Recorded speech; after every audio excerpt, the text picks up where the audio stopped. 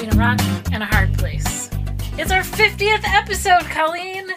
I can't believe that it's been that many episodes. I know. I keep telling people it's our 50th anniversary, and they're like, what? You don't seem that old. I'm not. But it's our 50th episode, so we're going to do something, obviously, a little bit different. Yeah, I think it'll be fun, even if it's a little bit wacky. Yeah, it's really going to be more stream of consciousness than, planned. I mean, we have a topic. It's just a topic that includes a lot of little bits and pieces. Yeah, so it's going to be very reminiscing. Yeah. I'm coining that term, reminiscing. I like it. All right. I think it works. So what are we talking about? We are talking about ways that we either changed permanently by living in Iraq or things that we still do because of our time in Iraq. Right. So it's a little bit of a throwback to our reverse culture shock episodes, but I think because we did that, we've noticed even more things that we do that are odd. Well, and since then, we also got a new roommate, and some of the things that we've included today are things that she's actually mentioned to us. Right. Like, wait, why do you do that way? And we're like, that's not normal? Oh, well, I mean, that's the way they do it in Iraq. Right. Yeah, I think the biggest thing we get comments on from her is sitting around with the lights off. That's true. We sometimes don't think about turning the lights on and kind of just assume that if the lights are off, it's because the power's gone out. It just seems natural to not turn lights on when it gets dark. Yeah. I don't know, we just both got more accustomed to functioning in low light environments. It's not the first thing that comes to mind once it starts getting dark is to turn the lights on. Or even in the morning, when I get up to shower, I don't turn the bathroom lights on right away.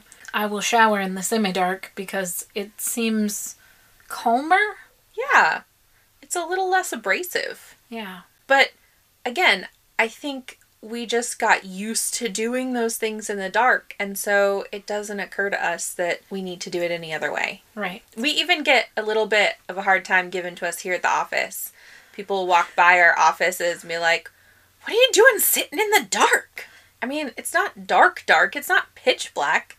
I can see everything just fine. Yes. Steve calls me the child of darkness for that very reason. Although, in my defense, the lights in my office did not work for a long time. That's true. And that wasn't your fault. I was okay with it, though. I wasn't like, hey, I really need to get my lights fixed. I was like, yeah, my lights don't work. It's fine.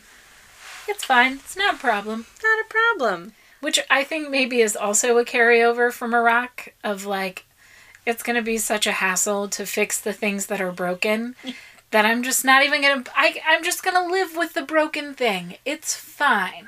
Yeah, I think along with that comes the I'm going to fix it myself issue that is also still partly a hangover from Iraq and partly also just the way I was raised. The idea that you could call someone to come and fix something and they would do it in a timely manner and do it well is foreign.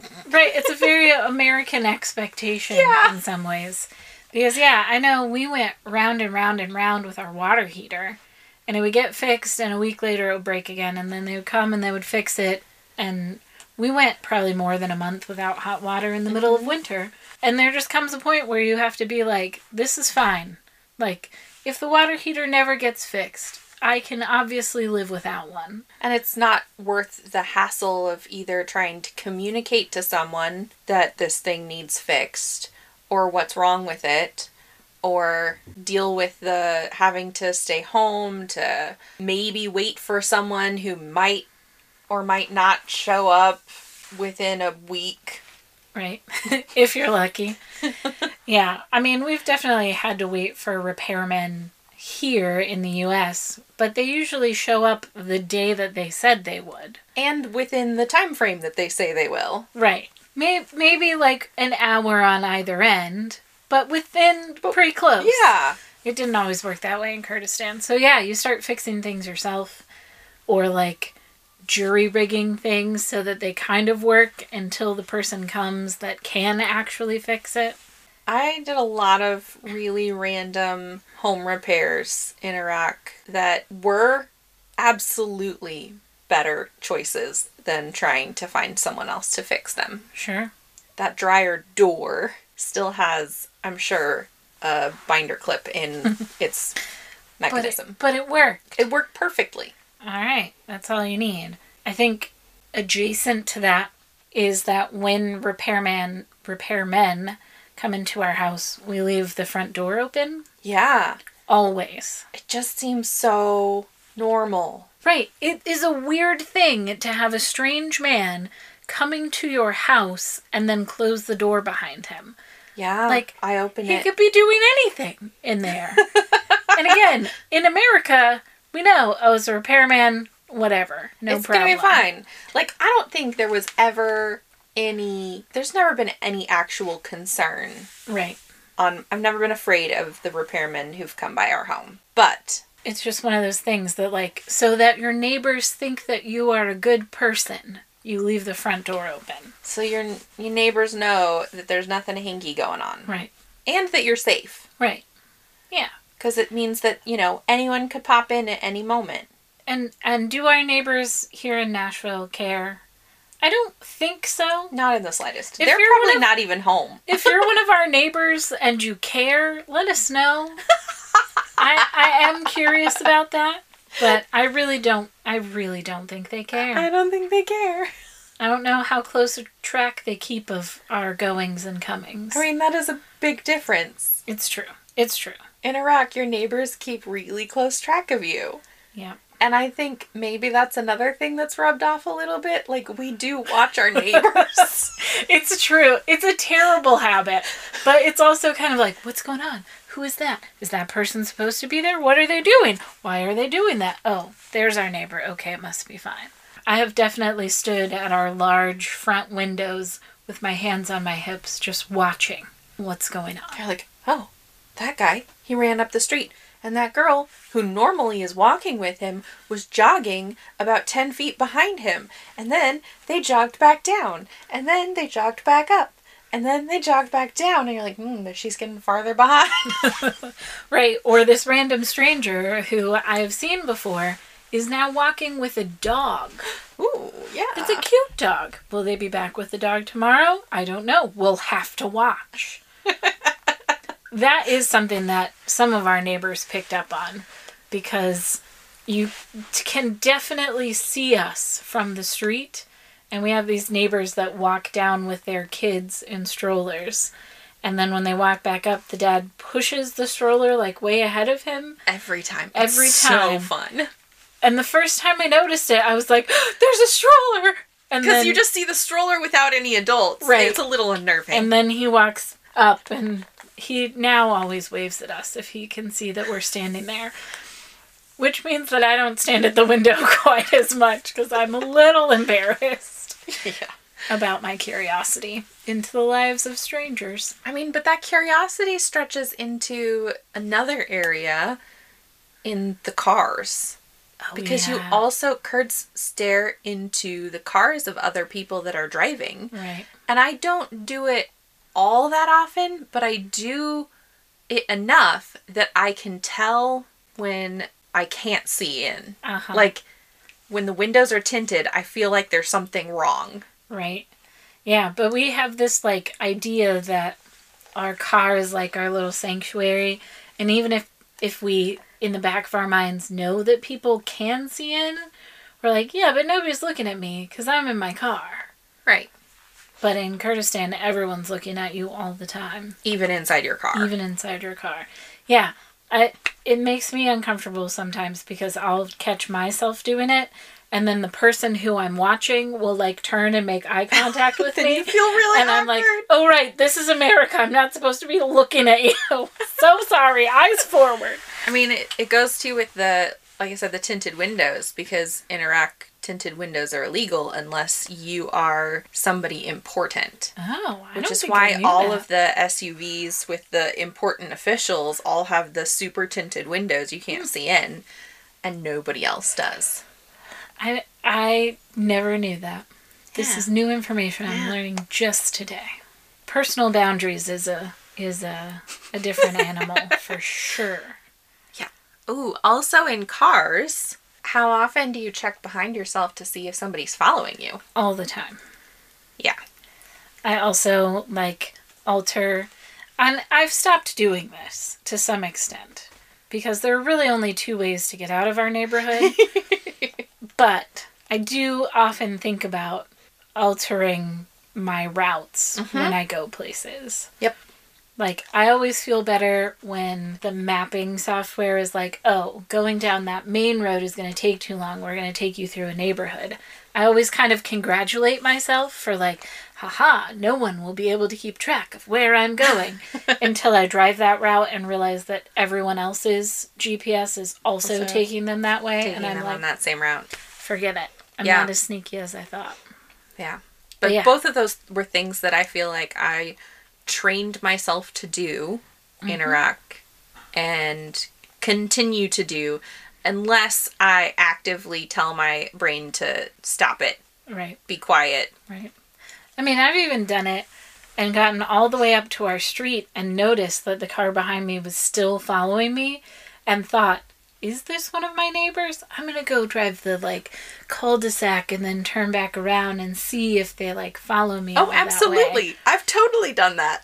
And it was one of the neighbors, and I think they maybe thought I was a little crazy. But again, I don't actually know. I don't ask those questions. Please, neighbors, don't contact me and be like, yes, we know you're crazy. We know the girls in that house. Yeah, I think they are. Any of them that know us Right. already know we're crazy. Do you want to talk about spoons? Ooh, yeah. There's a whole section for food in restaurants. Food in restaurants? Yeah. I don't think I really thought about this as a Iraq habit until we went over to our Iraqi friend's house for dinner and she handed everybody spoons. And that's what we ate the whole dinner with, was spoons. Even though it was meat and vegetables and... And to me it felt very, natural in some ways. Oh yeah, this is how you use your spoon to get the chicken off the bone. But I noticed that one of our non-Iraq living friends that was with us, picked up the whole piece of chicken and was like, what do I do with this?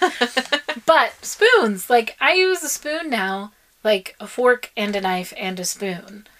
And if I make a meal just for myself, I'll usually eat it with a spoon rather than anything else. It's just a really convenient eating device. It's very useful. It is very useful. And that's very Iraqi. Right. Is that every meal you get a spoon and a fork. Or no just fork. a spoon. I was like, they're not usually forks. Right. And so you have to navigate this 18-course dinner with one spoon. Yeah. And you figure it out pretty quickly. Totally works. It does. Because you can also use bread. And it's not rude to eat with your hands, depending on what it is. Uh-huh. And yeah, and it's just, I don't know. I like a spoon. Here's a question for you. Do you like ice in your water? No. Did you like ice in your water before you lived in Iraq? Yes. It has to be a really hot day for me to want ice in my water. Really hot. And even then, I'd rather have refrigerated water than ice in my water. Yeah. I definitely got used to drinking water with no ice in it in Iraq. And I think the choice there, at first at least, was often you would use bottled water, but the ice would be made from tap water, which isn't always drinkable. Right. Or at least not always drinkable by weak-stomached Americans. And so I recently have been experimenting with putting ice back in my water to see if I like it. And meh. Right. Right. I mean, I like cold water. Yeah. And even if I put ice in my water, I usually wait for it to melt before I drink it. Mm-hmm. So the water is cold, but I don't have those big chunks of ice in it. Yeah, it's awkward. It doesn't feel nice. And it's even to the point where if we have people over for dinner, sometimes I forget to put ice in cups. Oh yeah, I don't usually put ice in cups. Because it's why do you need ice in your cup? There's ice in the water that's in the pitcher. Put ice in the water in the pitcher, but yeah, I don't usually think to put ice in the cups. That is the way of things here, isn't it? Yeah. It's bad. It's bad American of us, Colleen. It's okay. It's all right. So going out to a restaurant, obviously, I would always ask for no ice. Right. The other thing that I realized you always have to ask for at a restaurant is the check. Oh, yeah.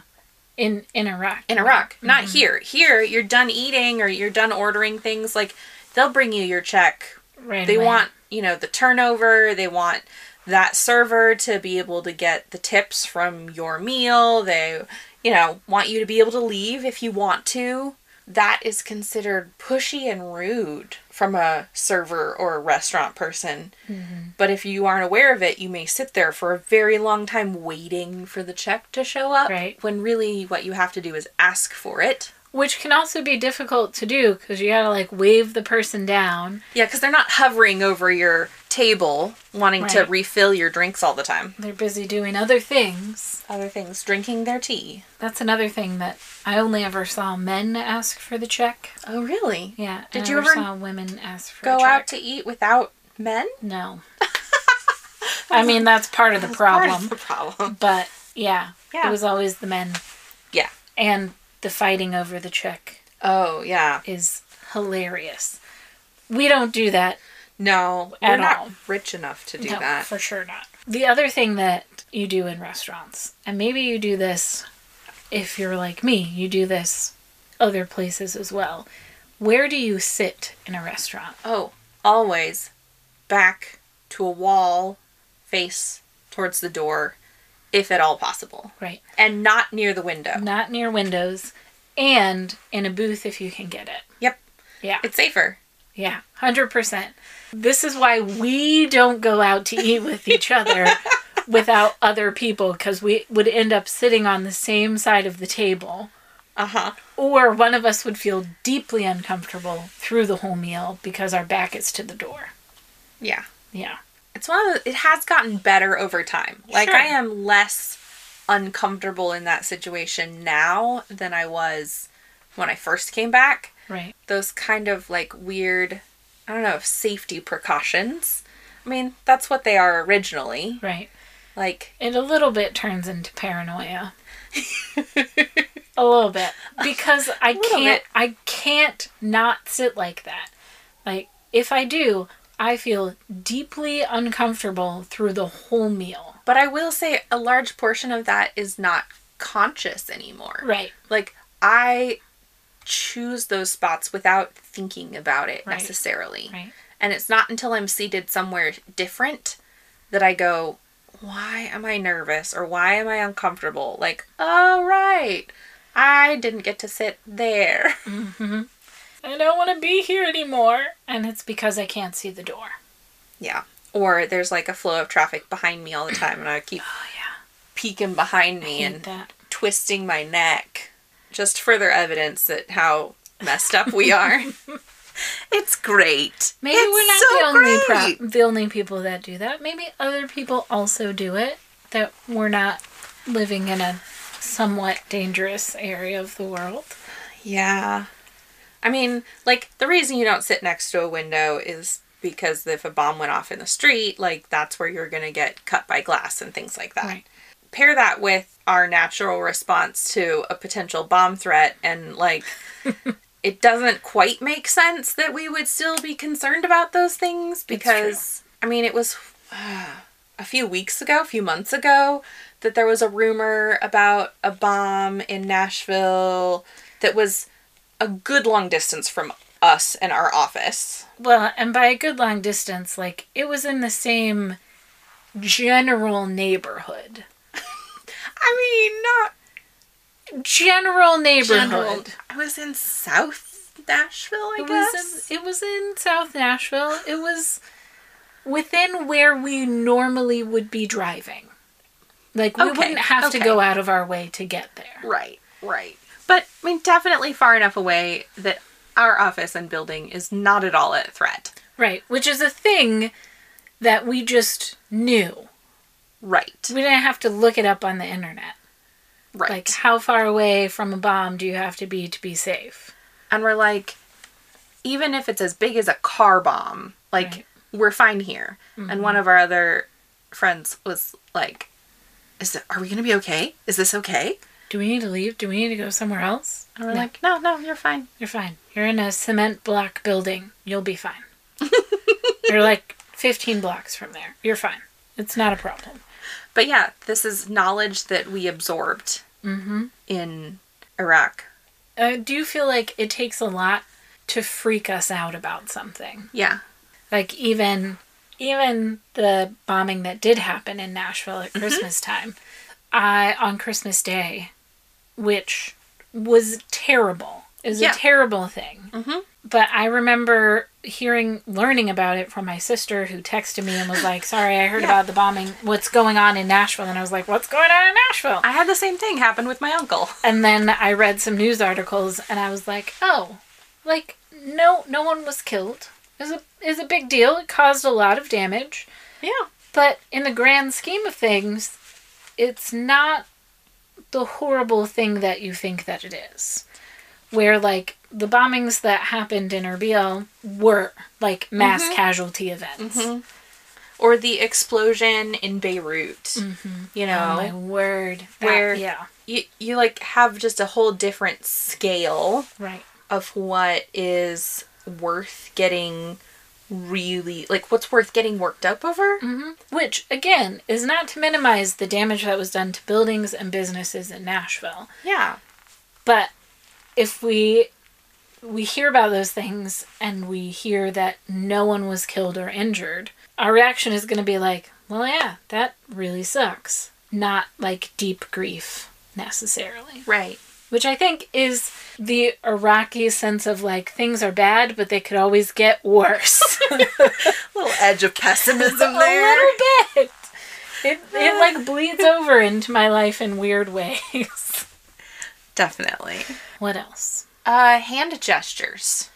Oh, yeah. Are there any hand gestures you still use that you learned in Iraq? The biggest one I think that I use is when I see someone that I know, but they're too far away for me to talk to, or in COVID times, we don't shake hands. I wave at them with my palm open facing them, and then put that palm to my heart, and pat my chest a couple times. To be like, I see you, I acknowledge you, you're with me. Total Iraq Kurd thing. Yeah. Never, ever did that before I lived there. Yeah, it's the greeting that you use for people, that are either too far away or of the opposite gender, like you don't want to touch them. Mm-hmm. Even older people, I think it got done with, or like someone that you're respectful towards. Yes, respect, yeah. Yeah. I do that still as well. Yep. The other one that I have found myself using occasionally, although primarily in the car where no one can actually see it, is the wait symbol, which is when you take all of your fingers together in a group and point them upwards. And like it's described, I think, kind of as like making your hand into a pear shape. I would say teardrop. A teardrop shape with the fingers all together at the top and the palm facing up, but at the bottom. Right. Right. Like, if you think of it like the classic Italian gesture of the pointer and thumb together, and then you just add all the other fingers to it. This is the weight from either, like, in Kurdistan, it's the weight from the police officer who wants you not to go yet, like, wait, or the weight from a parent to a child, or the teacher student like, or it's a downward weight, not an upward weight. Like you would never do that to somebody in authority over you. Yeah. You would drop everything and listen to them. Yeah, that one. The other one that I use a lot is the dusting of the hands and then pushing them away. Oh. Like, it's finished, it's done. And I don't know if that's common or if it was just the way that the man who helped me get my visa explained to me, communicated to me that the process was over. The, like, wipe the hands and then, like you're throwing the towel down. Yeah. And I always went with tawau. Tawau. It's done. It's finished. It's finished. I used that one today. There you go. The other one actually goes a little bit with some of the other ones that other topic, but the asking for a check. which may be because you never had to do. Right. But you hold one hand out and you take your other hand and your 4 fingers together kind of run it across the top of your palm. Do you do it down in front of you or up? Like pointing at them? Yeah, you point it, your open palm, so they can see. Or, like, it could be... Yeah, no. Because you want to get their attention. Yeah. So you wouldn't do it low. So, yeah, you do it usually up high. And... I've seen that, and I've also seen just a pointer finger on the palm. Yeah. Which I think is a little more like, it's taking too long. Hurry up. But essentially, your open, flat palm is, like, the check, the paper. The bill. And you're like... I want it. Here. Give it to me. Put it on my hand. I don't know. Yeah. But true. I have used that one in a restaurant, and had this momentary thought of, I wonder if they understood me. Or, like, is that super rude in America? I don't know. Like, it doesn't feel rude, but I don't have a context. I don't know. I mean, is there a hand signal for asking for the check in America? Just put, like, a finger up. And then you have to, like, verbally talk to them. Can I get the check? It's true. But, I mean, maybe that is the way. Maybe. The other thing that's a rudeness thing is I can't sit in a group of people without thinking about the direction of my feet. Yeah. Like, is the sole of my feet pointing at someone else? And if it is, I almost always fight the urge to apologize to them. Yeah. And be like, I'm sorry about my foot. I've done it. Like, in my church small group. Really? I crossed my legs and pointed my foot at my small group leader, who I love and adore and respect. And I was like, I'm so sorry. I'm so sorry about my foot. And they were like, you didn't touch me. And I was like, no, but I'm pointing. Oh. Right. Oh, right. You don't care. Sorry, everyone. Yeah. Yeah. I don't know that I've ever apologized to someone for, but it's definitely something that I am aware of. Mm-hmm. Pretty much, yeah, anytime I'm in public. Yeah. I also know that, like, if I'm going to somebody's house, I make sure that I'm wearing decent socks. Right. Because I expect to take my shoes off. Yeah, take off your shoes. That's right. Even though we don't in everybody's homes. I am always prepared to. Good for you. Good for you, Colleen. Thanks. No holy socks on days I visit people. That's fair. I always try to pick my fun socks, like my unicorn socks or my narwhal socks. And then get my feelings a little hurt if somebody doesn't compliment me on my socks. Oh. But I don't think that's an Iraq thing. I think that's just a youngest child need for attention thing. We're not going to get into that. Anything else? Anything else that's like a I'm weird sure habit? There are lots of other things.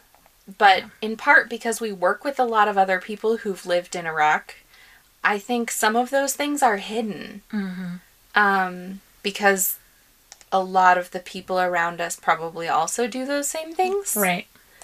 I know there are times where, like, my sister has given me a hard time about scowling when I walk in a mall or, like, out in public. The general expression on the face being a dour one. And, like, you know, there it was, don't talk to me, I'm busy, please don't flirt with me or think that I'm wanting to, you know, be stalked by every other person. Also, this is just the way that everyone else's faces look. Right. That's just how you look in public. Blank, non-committal. Where in America, if you don't look happy, people think something is wrong with you. Yeah. You smile at strangers here. I have a hard time with that. Again, might not be Iraq, might just be my personality. I don't know anymore. That's part of the problem. I don't know. Yeah. Don't know what we would be without that. Yeah. In part because both of us went there kind of as our first adult job. Right. And living on your own. Post-college. Real life. And so it formed a lot of features about us. Right. How we adult, as it were. But we both adult decently well. I mean, don't find it a huge struggle. We're making it. We had better be making it by now, or we'd be in big trouble. Oh, man. Share with us some of the things that have shaped your life. Weird things. Maybe you moved in with a new roommate or got married and your spouse/roommate was like, why do you do the dishes that way? We like to hear those things too, because we've definitely had that as well. We just can't chalk it up to a rock. Yeah. All right. Happy 50th episode, Happy Hannah. 50th episode. Yay! Next time, the Chaldean Church. Next time, Chaldean Christians in Iraq. I think it's going to be a 2-parter. At least. At least. Maybe a 3-parter if we get into Syrians, because they're different. A little teaser for you there. Woohoo!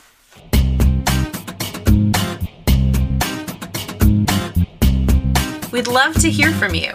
You can find us at Servant Group International on Facebook or Instagram, and you should check out our blog and complete transcripts over at servantgroup.org. And it's really helpful for us if you share our podcast or leave a review on whatever platform you listen to this podcast on. It helps us know that people are listening, and you can let us know what you want to hear next. Thanks for listening.